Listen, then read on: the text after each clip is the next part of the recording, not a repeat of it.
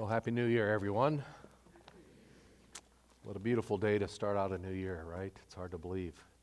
And I'm assuming, maybe I shouldn't, but you've made your New Year's resolutions, right? That's what we do this time of year. Or at least give it a thought and then forget it a few minutes later.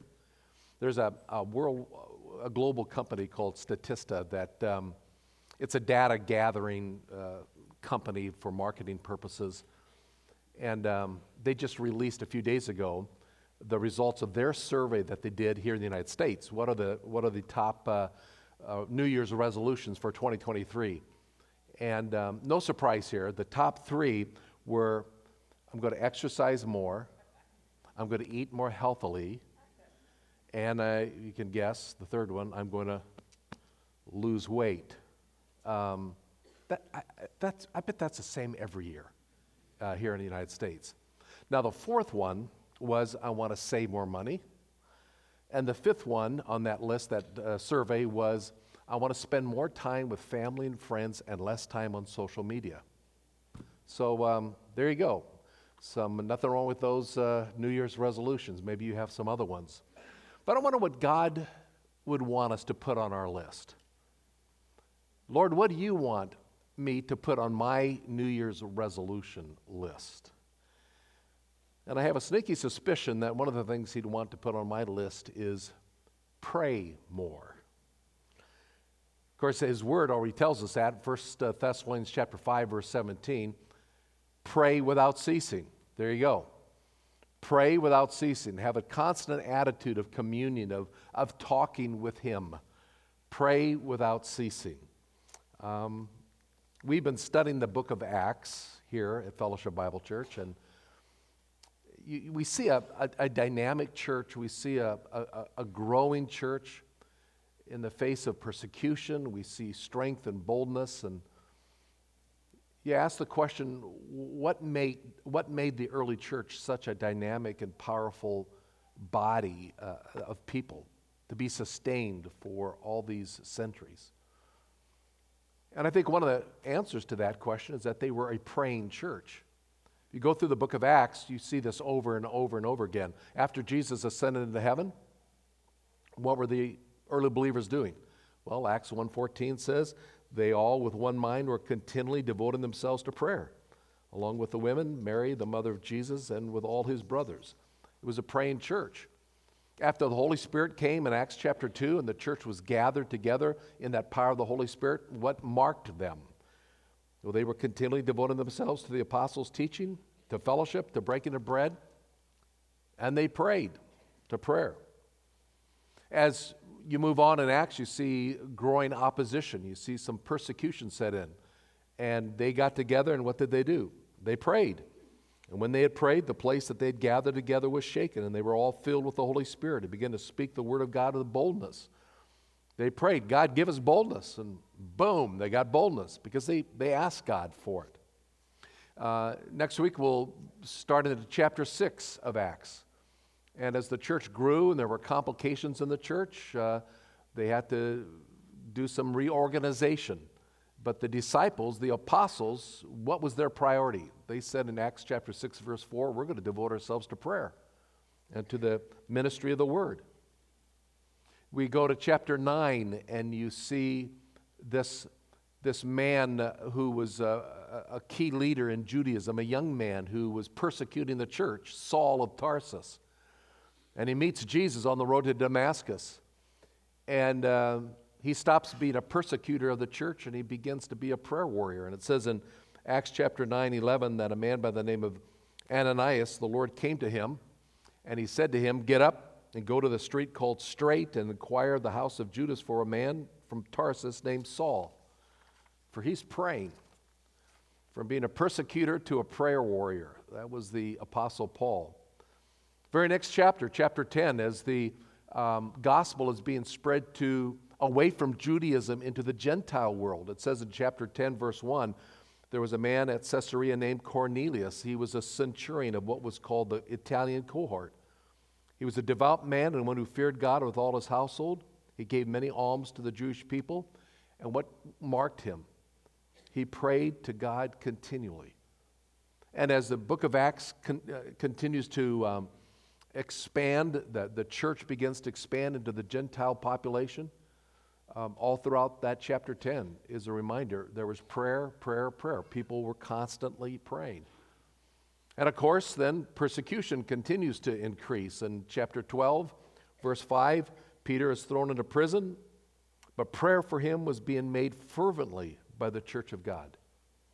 The very next chapter, they send out missionaries into Asia Minor, and that whole missionary venture began. And how did it begin? When they had fasted and prayed, they laid hands on them and they sent them away, fasting and praying. And we could go over and over and over again and again in the book of Acts. Why was that early church in the book of Acts, why was it so vibrant? Why did God bless it so powerfully? What do we learn from the book of Acts and the early church? Well, one thing we learned, man, this was a church that prayed. They were a praying church. And where did they get that idea? I mean, why was that so embedded into who they were? Why did the disciples make that such a priority from the very beginning in the book of Acts to these early believers and followers of Jesus? Because they saw it modeled by their Lord when they walked with him. Luke chapter 11, verse 1 says, "And it happened that while Jesus was praying in a certain place, after he had finished, one of his disciples said to him, 'Lord, teach us to pray, just as John also taught his disciples.'" They saw Jesus get up early in the morning and go by himself into a quiet place to pray, time and time and time again. They heard him pray. It was not like the religious officials prayed. There was something unique about Jesus. There was something so personal, so relational. Teach us to pray, "Our Father who art in heaven." And that was so inculcated into the lives of the disciples that when the early church began, that's what they emphasized. They prayed. And it's not complicated. This is simple stuff, right? Praying, simply talking with God. It's not like giving. Giving, you got to kind of plan and look at your budget and kind of decide Lord, what do you want us to do? There's so many opportunities out there. What should we do? Or serving in the church. That can be a little bit of complication there. I got to carve out time. What are my strengths? What are my giftedness? God, how have you shaped me? How am I wired? Where can I best fit into the body of Christ and use my giftedness? It takes a little effort, a little bit of time. But prayer? I mean, you can't get any simpler than that. It's just talking with God. And if we used a little acronym, ACTS, like the book of Acts, ACTS, it even makes it simpler. How do we pray? Well, we start, as Jacob has led us already, in some adoration. Spend a little bit of time adoring God and then move to confession. Lord, here's some struggles in my life. Here's where I'm falling short, and your Holy Spirit is raising that in my life, and I just want to confess it to you. And we could talk about Thanksgiving in just a moment. Joe Hauser is going to lead us in our communion time, and it's a time of thanksgiving for what God has done. And you sit and begin to list the things that we can be thankful for, count your blessings, name them one by one. It'll shock us what the Lord has done, right? And then we have supplication. We just unburden our hearts before the Lord. Acts, A-C-T-S. Look, prayer is not complicated, right? You can be driving down the road. You can be, going to bed at night. You can be early riser and just having a cup of coffee and staring out into the back patio. And you can be talking with God. You can be adoring him and confessing and thanking him and sharing the burdens of your heart. This is not rocket science. And so the question I have to ask myself is, so why is it so hard to build that into my life? I mean, why don't I do it better and more? I don't know if you think that way, but I sure do.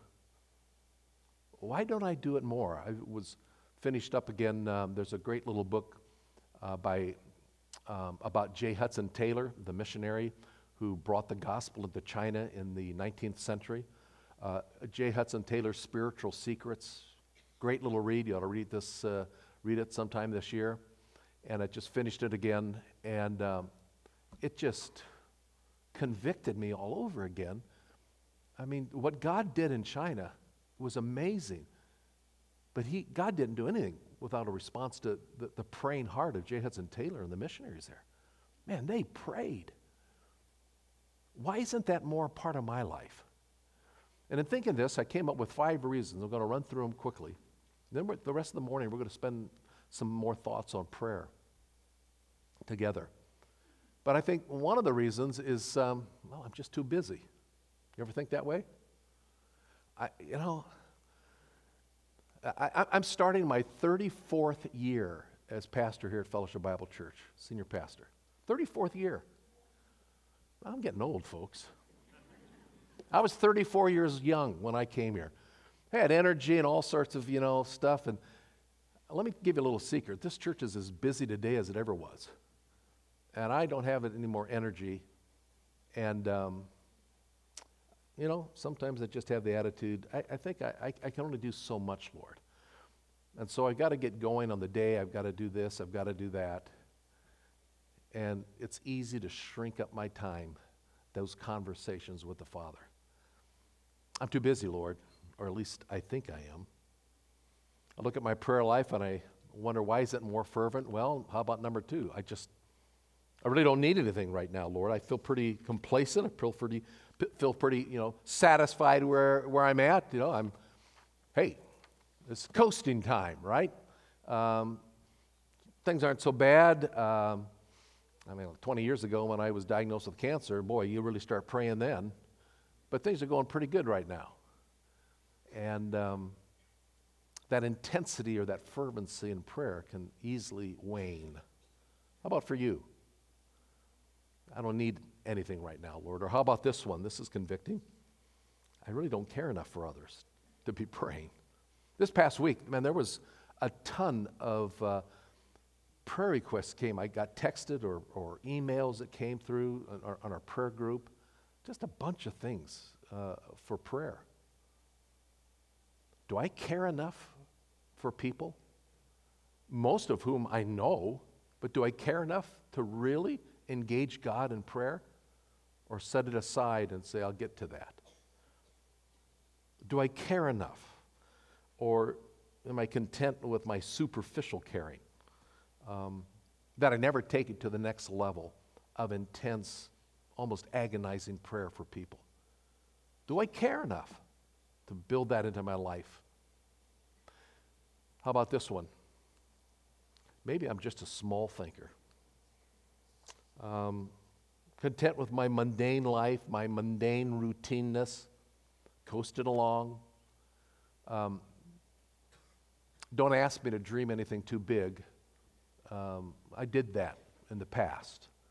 Right now, we've got to coast. Don't ask me to dream big dreams for God or see Him do something big in my life or my family's life or in our church's life. Small thinker. I'm not challenging God enough in this because I'm content where I am.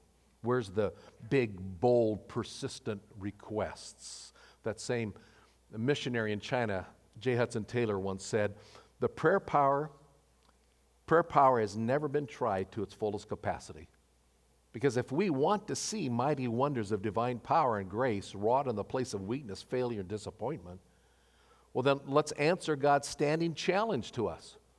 Call unto me, and I will answer you, and I'll show you great and mighty things which you know us not. We just are small thinkers sometimes, and I don't know if I want a big challenge in my life right now. But God is saying, hey, call on to me. I'll answer you. I'll show you things that you don't have a clue what could happen if you just ask me.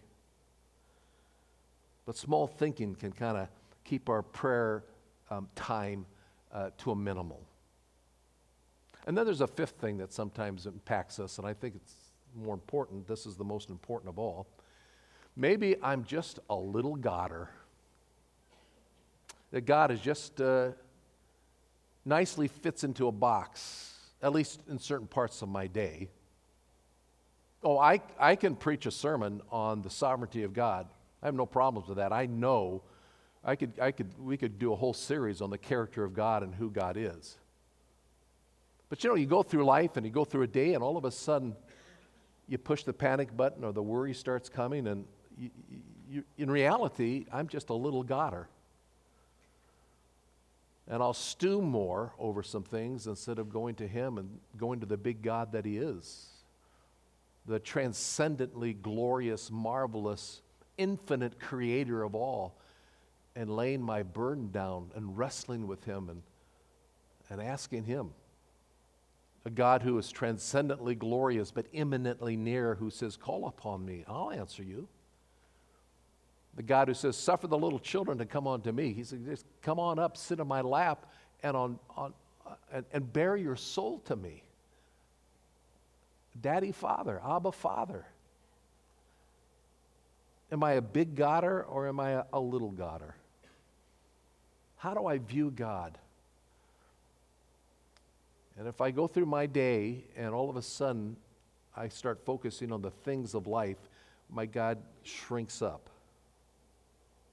A 17th century priest, French priest, Francois Fénelon, wrote this, and I think it's just wonderful, showing the heart of a believer connected with a transcendent but imminently near God.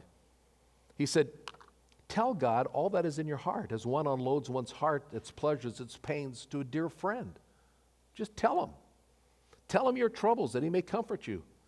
Tell Him your joys, that He may sober you. Tell Him your longings, that He may purify them. Tell Him your dislikes, that He may help you conquer them. Talk to Him. Talk to Him about your temptations, that He may shield them from you. Show Him the wounds of your heart, that He can heal them. Lay bare your indifference to good, your depraved taste for evil, your instability. Tell Him how self-love makes you unjust to others, how vanity tempts you to be insincere, how pride disguises you to yourself and to others. Just talk to Him. And if you thus pour out your weaknesses, your needs, your troubles, there will be no lack of what to say.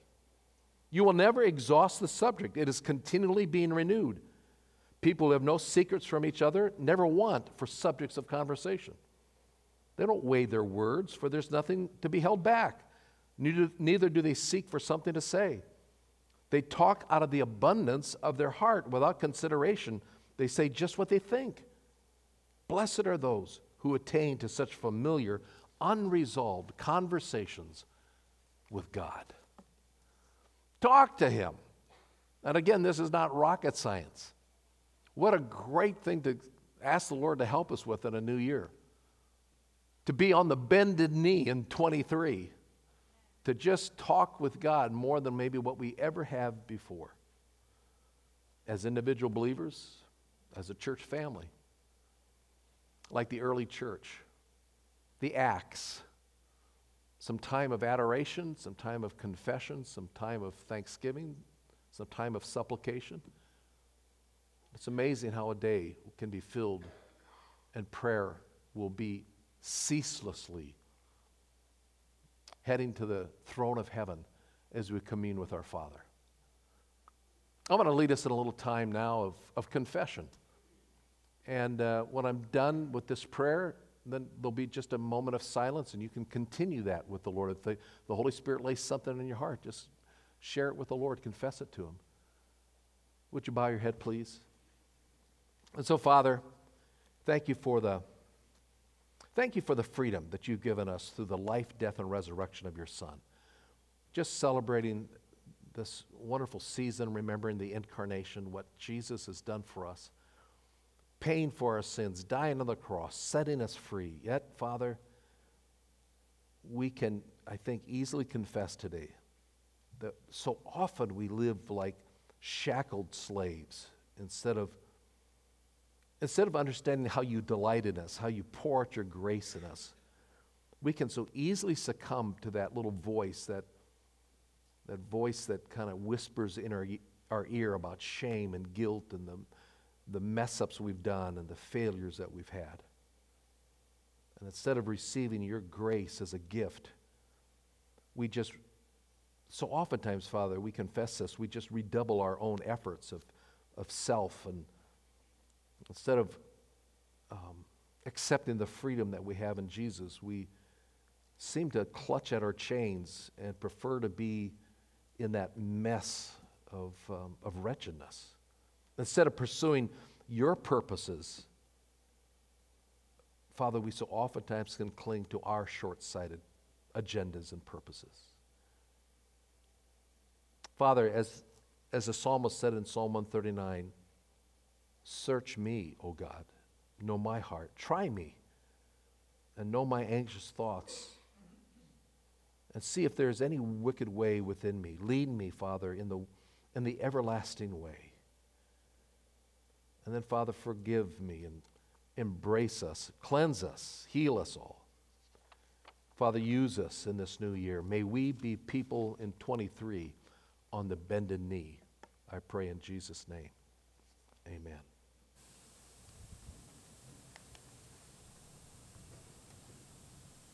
We'll just continue, just a moment of silence, continue in confession.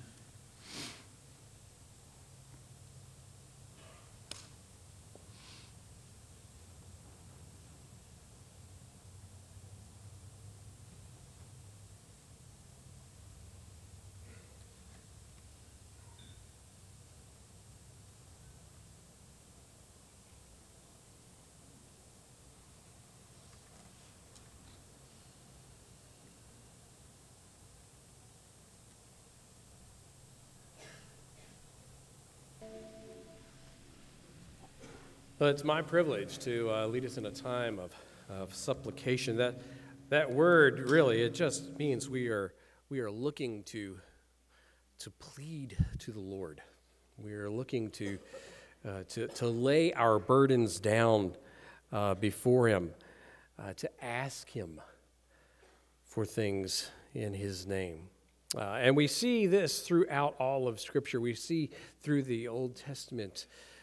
Every character in the Old Testament is in a place of pleading to the Lord at some point in their lives. We see it in the Psalms. And Psalm 37 says, "Delight yourself in the Lord, and He will give you the desires of your heart. Commit your way to the Lord. Trust in Him, and He will act." And further on in the Psalms, in 84, "For the Lord is our God. He's the sun and our shield. The Lord bestows favor and honor, and no good thing does He withhold from those who walk uprightly." And then we read the Lord's Prayer, and just after that, the disciples and the people surrounding Jesus are obviously wondering, so what do I do with all of my life? And He says, for this reason, I say to you, don't be worried about your life, or what you'll eat, or what you'll drink, what you'll put on your body as clothes. Is not life more than food, the body more than clothes? Look at the birds of the air. And He goes on telling them God will provide. And a few verses later, He says, do not worry. When saying what will we eat, what will we drink, what will we wear for clothes, He says, the Father knows the things that you already need. But seek first His kingdom and His righteousness, and all these things will be added to you. So we're going to have a time of supplication and a time of praying for folks in the spheres of the influences that we have. Some of them are far-flung influences. So as we go through this time of prayer, I'm going to give you prompts to pray for folks, and they will get closer and closer and closer and closer to you. And eventually, and at the end, we will ask the Lord for things in our lives. So we'll begin that, and I will give you moments, maybe a minute or so, in between each of those prompts to be praying for those people, because we have been called into their lives as ambassadors of Christ to do just that. So pray with me, if you will. Father, you have given us this opportunity to enter your throne room and to seek the things that you have for us and for the people that you have surrounded us with. We think of the world and all of its grandeur, and we think of the leaders that you have placed over countries far and wide, even in our own country. our own presidents and senators and representatives, even locally of mayors and board members, even micro-locally, school administrators, and even smaller than that, maybe even our own HOA presidents. So, Father, I just ask that this time we would lift them to you.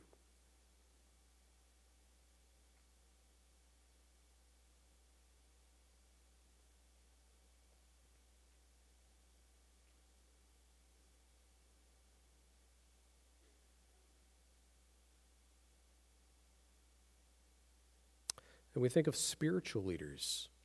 Some are leaders globally in ministries like the Salvation Army or maybe it's Operation Christmas Child, or even locally with Abba Care or with the Rescue Mission. Even the local churches that surround us and their pastoral staff and their elders and leaders, we lift them to you right now.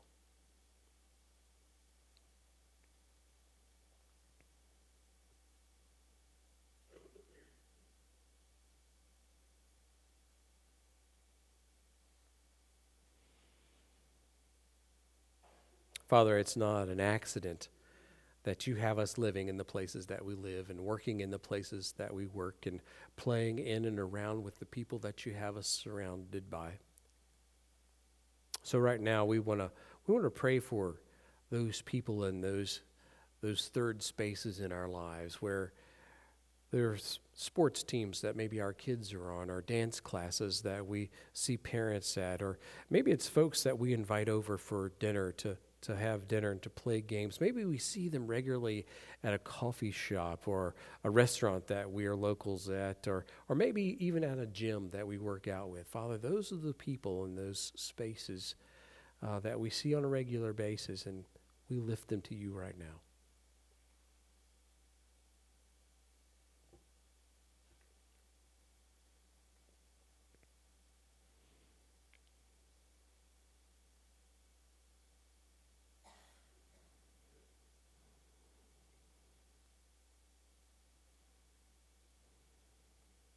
Father, we work with people every week. And some of those people work for us. Some of those people we work for. Some of them are clients or customers. Some of them are even our competitors. We pray for them right now.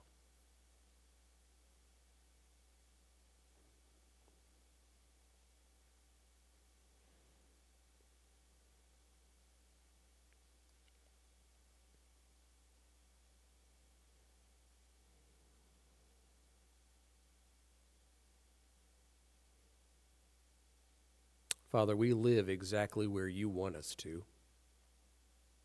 And you call us to be beacons of light and hope for the gospel in those places that we live. So those folks that live around us, those neighbors, maybe they're right across the street, maybe they're blocks away, we know that some of them have no idea who you are. Some of them have maybe tasted a bit of who Jesus is, but they're not quite there. So we lift them in prayer before you right now.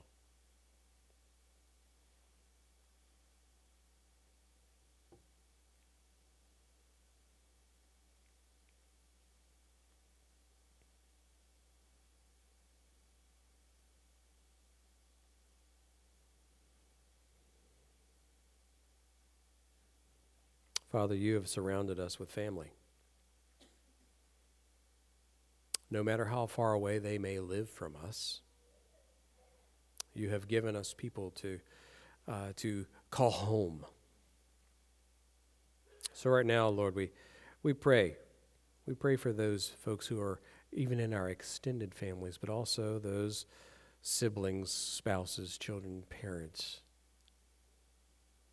We know, Father, that again, you have called us into their lives to be the love of Christ towards them. So we lift them in prayer right now.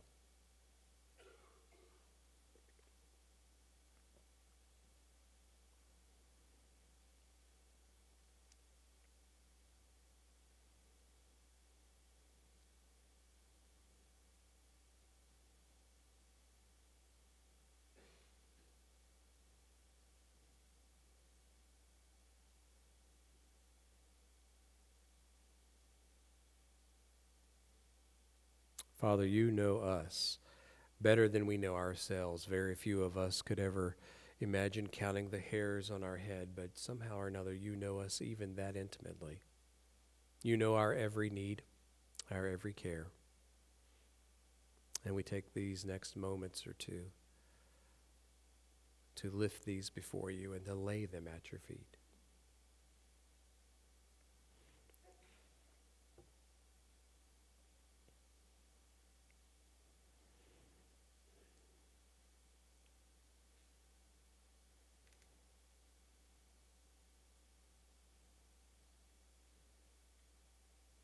Father, we are a weak and fearful people, and we look to you for strength.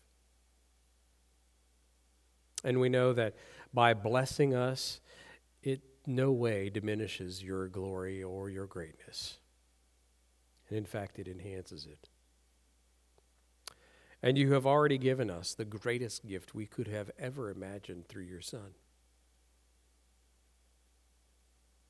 And we so heartily accept his worthiness for our unworthiness and his sinlessness for our transgressions, his purity for our uncleanliness, his love for our hatred. We accept his fullness for our emptiness and his glory for our shame and his death for our life. A life that is abundant and eternal. Father, you are sending us into the world as your ambassadors. Help us to build bridges that accurately portray the love and the words of Christ to those around us. We thank you, Lord, and we pray this in his name. Amen.